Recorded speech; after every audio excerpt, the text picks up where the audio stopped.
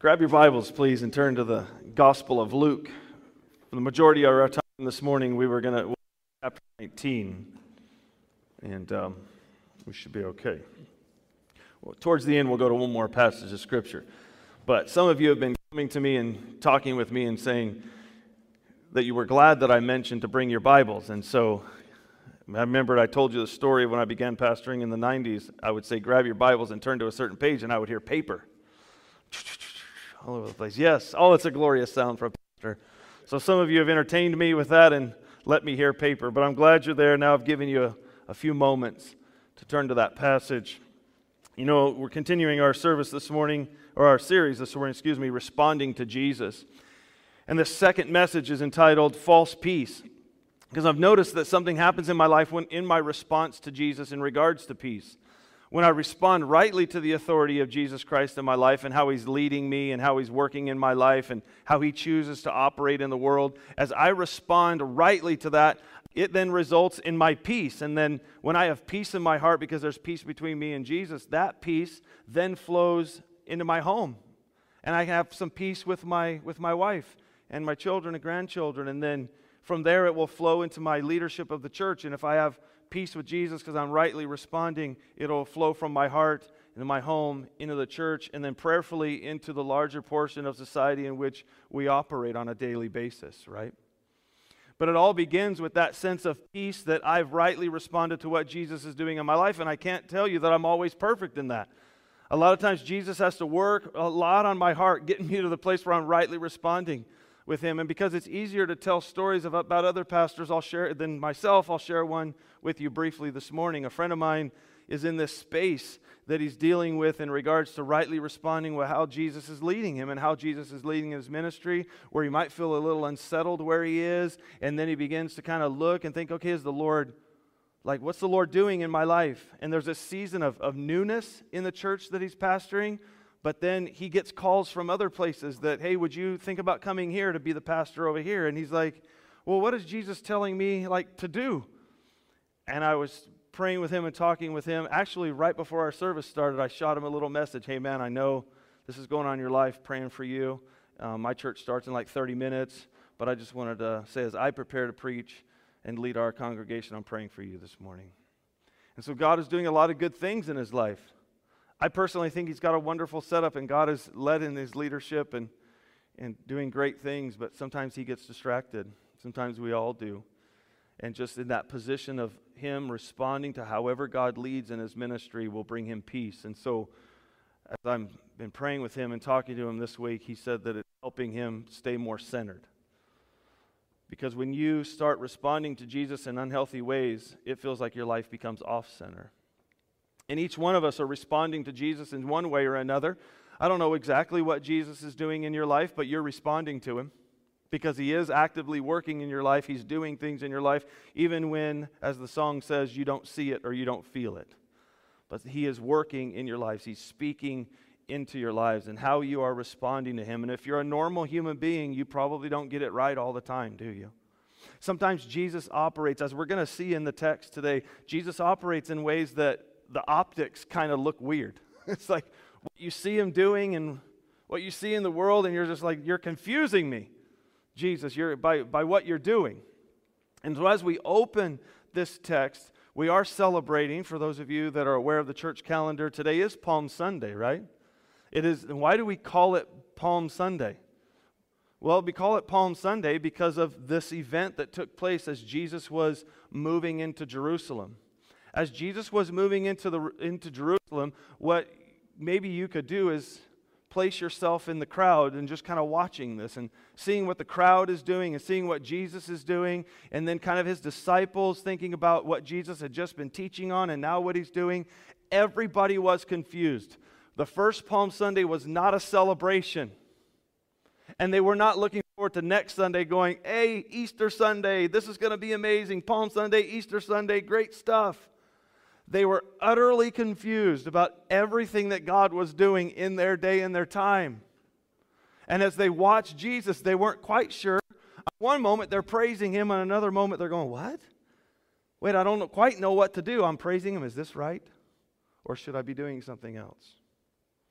So in our efforts to respond to Jesus rightly, I want to talk to you about this one overarching theme this morning, and it is this: Jesus brings peace by condemning those things that form a false peace. That's what he's going to do in the text, and that's what he does in your life.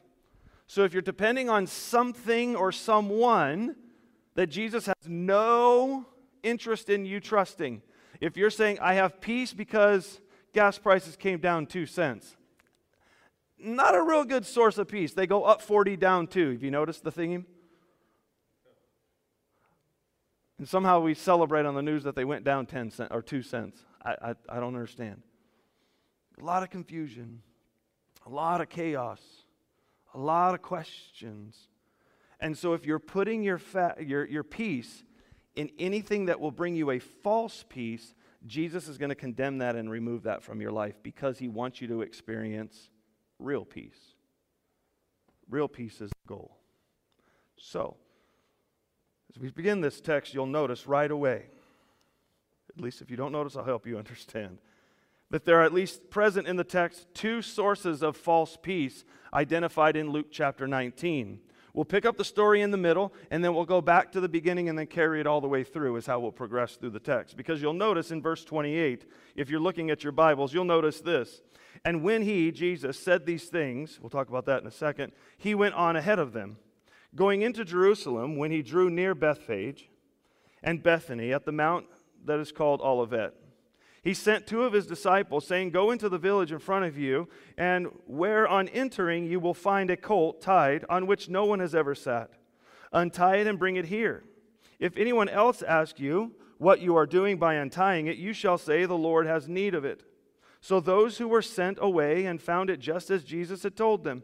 And as they were untying the colt, its owner said to them, Why are you untying the colt? And they said, The Lord has need of it. And they brought it to Jesus, and throwing their cloaks on the colt, they sat Jesus on it. And as he rode along, they spread their cloaks on the road, and as he was drawing near, already on the way down the Mount of Olives, the whole multitude of his disciples, very key, of his disciples, began to rejoice and praise God with a loud voice for all the mighty works that he had done, saying, Blessed is the King who comes in the name of the Lord. Peace in heaven and glory in the highest. And some of the Pharisees in the crowd said to him, Teacher, rebuke your disciples. And he answered, I tell you, if these were silent, the very stones would cry out. As we look at this text, if you are as you are today, reading it from the 21st century, you're viewing this as this massive celebration, right?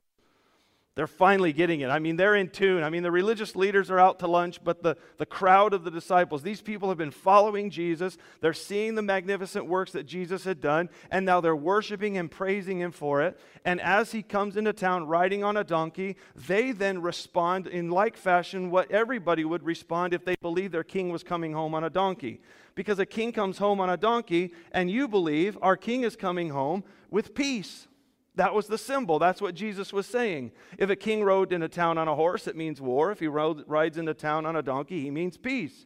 So here he comes after doing all of these magnificent things. They're thinking, finally, our Messiah has arrived after generation upon generation upon generation, that this Jesus is now finally fulfilling all that we had hoped the Messiah would ever fulfill. These that know their Old Testament prophecies, those that have been watching Jesus' life, listening to his teachings, they're thinking, finally, this is the time. And here he comes. See, he's bringing the long-awaited peace. And so they bring out the palm branches, which is symbolic of worshiping the one that brings peace and the one that has victory. So he's riding on a donkey singing, I'm the winner. I've conquered everything and I'm coming home and I'm bringing peace to our city.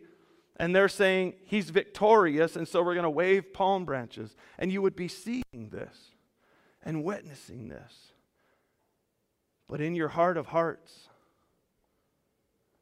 you would be trusting 2 things as a Jewish first century believer in God. You'd be trusting, 1, your ability to provide ritual cleanliness for yourself based on following all the rules. Because you knew all the prophecies, and you were in Jerusalem as they approached the Passover, you would come with your offering. You had come to do what generations upon generations upon generations of your family members have been doing, and your ability to bring the right offering to the temple during Passover was the means by which you were keeping peace with God. And if you couldn't do that, you felt at odds. In fact, there was kind of like this means by which, depending on your wealth, you would bring the sacrifice. If you were wealthy, you were bringing this beautiful lamb. If you were really poor, you were bringing a 2-cent pigeon. And you would come and you would have your lamb. Oh, yes. I'm wealthy and I could bring my little lamb and it is going to be perfect. And those that are in the temple checking these things out, making sure it's flawless, making sure it doesn't have a blemish. I'm good. I could bring the best of the best lambs. I'm here. Can everybody see my wonderful lamb as I come to Passover? And if you had a little 2-cent pigeon, you would be thinking, oh, I hope no one sees me today. But I can still get peace between me and God. Everybody else knows that I'm poor, but God will be okay with me. And our ability to bring an offering to God and satisfy the rituals of the day formed this peace or disruption of peace. They also had something else that they would establish their peace on, and that was this glorious temple that they were coming to. The Temple of Jerusalem was their source of national identity. It's what set them apart from all other nations. It's a place where God had promised that He would dwell physically with His people in the temple. And as they had the ability to bring their perfect offering and go to the perfect place where God had set in order, they were fine. They were at peace. But there was a disruption of peace because Rome was in charge of all that part of the world. And they knew that as long as they paid their taxes to Rome, there would be the peace of Rome, Pax Romana, as it was called. So it was about this peace. And if I could do all the right things and follow all the right rules, I'll be at peace with God. If I could bring the right offering, I'll let everybody know that, hey, I'm bringing a lamb. I'll hide if I bring a pigeon. But between me and God, peace. And we've got this glorious temple that no one else has, to where the creator of all the universe has promised to literally dwell among us. Aren't we special? And this is our peace, and this is our identity, and this is our culture. And Jesus is saying, no. But everything as he was riding in the donkey, you're thinking, this is amazing. My offering, my temple, my coming king, this is amazing. But those are false senses of peace. And you would notice that Jesus began to operate in this week that we're looking at, you would start to wonder, what is he doing? I brought the right offering and we have the right building and we have the right king. Well, why is he acting like this? Jesus, starting in verse 41, he says, and when so the whole worship place is breaking out. They're praising him. They're waving the palm branches. It's a party in Jesus in verse 31. And when he drew near to the city, Jerusalem, he wept over it. Now you would think, as an observer of the situation, party, building, offering, everybody's at peace. This is wonderful. We're assuming we've paid our taxes, so Rome isn't invading us. This is wonderful. Here he comes, and Jesus just breaks out in tears. And you're like, what is he crying about? Are those happy tears? Doesn't look like it. Looks like he's kind of upset about this whole scene. And then he says this in verse 32, as Luke has recorded for us, saying, would that you had known on this day the things that make for your peace. But Jesus, we do. We got the right offering and the right building, and you're riding a donkey, and we're waving palm branches, and Jesus goes, if you would have only known what would make for your peace. Because it's not the palm branches, and it's not the offering, and it's not the building. Jesus is saying, you've totally missed it. You have all these things that build this false peace in you. And then he goes on, known this day the things that make for your peace, but now are hidden from your eyes.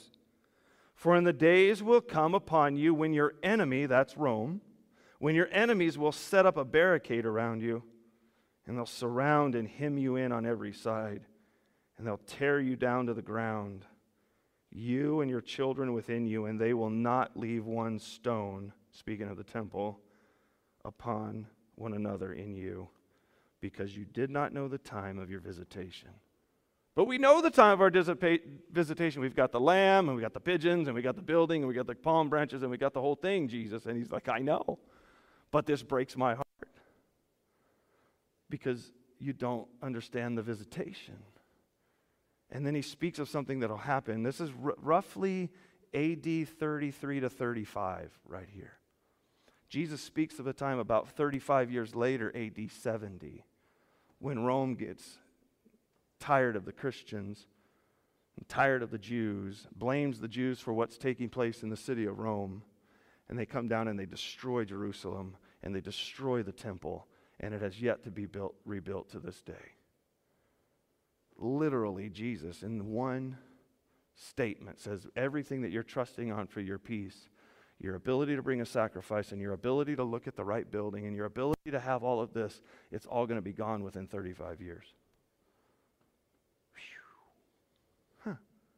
And not only that, then Jesus in verse 45, he says, walks in, and he entered the temple and began to drive out all those who sold, saying to them, it is written, my house shall be a house of prayer, but you have made it a den of robbers. And he sent his teaching daily in the temple, and the chief priests and the scribes and the principal men of the people were asking to destroy him. That was their response. So the response, worship him. He comes in crying. The whole thing's a mess. He goes in and he says, you guys have made my church just a disaster. Let's get rid of this dude. It's now time to kill him. We got to get rid of him. He's causing a disruption. He's removing the things that cause our peace. Because we have peace when we bring the right offering to God. We have peace when we get in the right building with God. And he's disrupting all of that. And the response, get rid of him.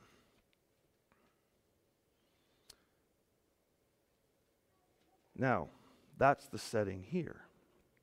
Those are the two sources of false peace. So how was Jesus then bringing peace?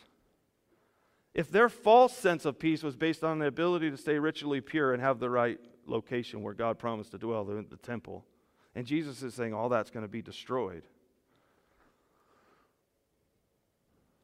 Remember I told you when we started reading this, verse 28 said, and when he had said these things, so the question of how did Jesus bring peace?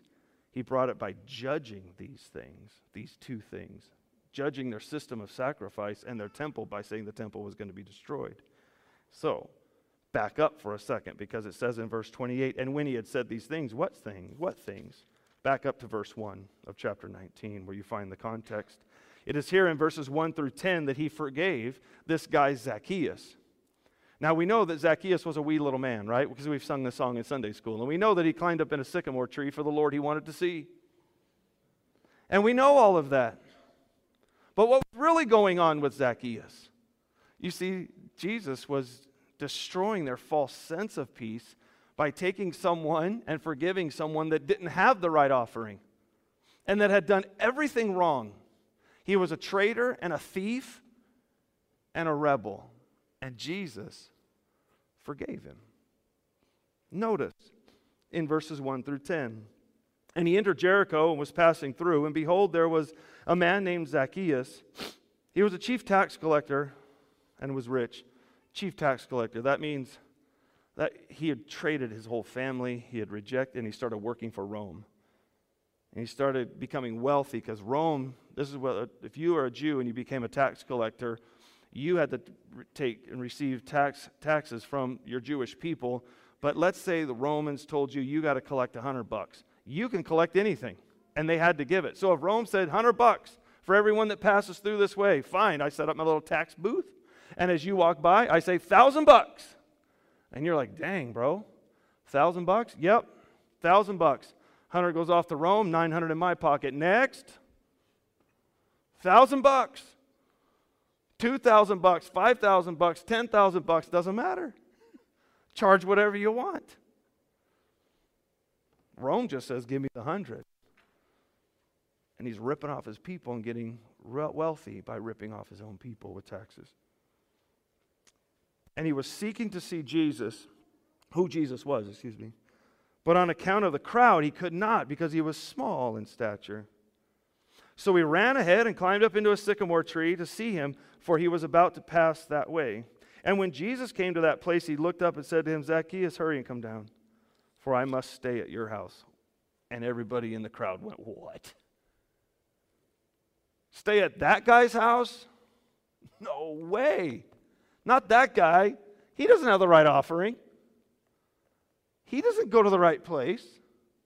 He has nothing going on in his life that would even come close to having peace with God. But Jesus, you say you're going to go into his house. So he hurried and came down, and he received him joyfully. And when they saw it, they all grumbled. He has gone in to be the guest of a man who is a sinner. And Zacchaeus stood and said to the Lord, behold, the Lord, half of all my goods I'll give to the poor, and if I have defrauded anyone of anything, I restore it fourfold. And Jesus said to him, today salvation has come to your house, since he also is a son of Abraham and the son of a man who came to seek and to save the lost. So Jesus is destroying their system of, if I give the right offering and I go to the right place, I have peace with God. Jesus is like, nope. Nope. If you respond to me in worship, you'll have peace with God. If you allow salvation and you receive the salvation that I bring to you, you will have peace with God. So he forgave Zacchaeus. He also, in verses 11 through 27, and for the sake of time, we won't read that one, but he judges those who reject his reign over them. I want you to read that one on your own. Sorry, teaching for a long time, that's your homework. It's called the parable of the minas, or minas, however you want to say that. I think it's minas. You read that, and you'll notice, and this is what I want you to pray when you read the scripture. Ask God to help you understand the parable. The parable means this: God came, built everything, withdrew, sent prophets, and they rejected them all. Okay? And two of the guys did what they were supposed to, one did not. Two responded right, one didn't. Read that for yourself, pray through it, ask the Holy Spirit to help you. If you have questions after that, let me know. That's your assignment. Dig into the text, ask the Holy Spirit's help. But you will notice that Jesus is judging those who rejected his reign over them. A third thing that Jesus does in the text that we just read, starting in verse 28, is that he received the praise of those who accepted his authority as the long-awaited king. He received that praise, and then he went in, and what did he do? Remember, the Pharisees, the religious leaders, were the ones that had a problem with this worship. And he goes in and he judges the way that they've turned the temple into a place of thieves. In verses 41 through 44, as we read, you'll notice that he foretold the coming destruction of Jerusalem. So he's destroying that. And with that, their ability to give the right offering and their ability to go to the right place. And then finally, he judged their treatment of the temple as human beings. So Jesus literally, in this whole text, as he entered into Jerusalem, it was confusing because he was riding in on a donkey and he's saying, here I am, this is like peace. And then he cries, and then he tells them that they missed the day of their visitation, and then they tell him that they've got the temple all wrong. So it looks like he's bringing peace, but he's really bringing judgment. Think about that for a second. We often say that Jesus' first arrival was to bring peace between us and God by dying on a cross. Absolutely. Absolutely, that was why. And then we say the next time Jesus' return, he'll come back, as the book of Revelation says, he'll come back riding on a horse to conquer sin and death. Absolutely. Absolutely, he does that. First time, I'm coming to bring peace between you and God. The next time, I'm coming to judge sin and death, riding on a horse, riding on a donkey. Two different scenarios, because riding on a donkey brings peace, riding on a horse means I've come for war. But in this text, he also condemns what will keep you always away from salvation: your false premises for peace in your life. And so as you look at this text and pray this through, I pray that you spend some time with it. The challenge becomes this: to rely on the real work of Jesus and give up that which has produced a false peace.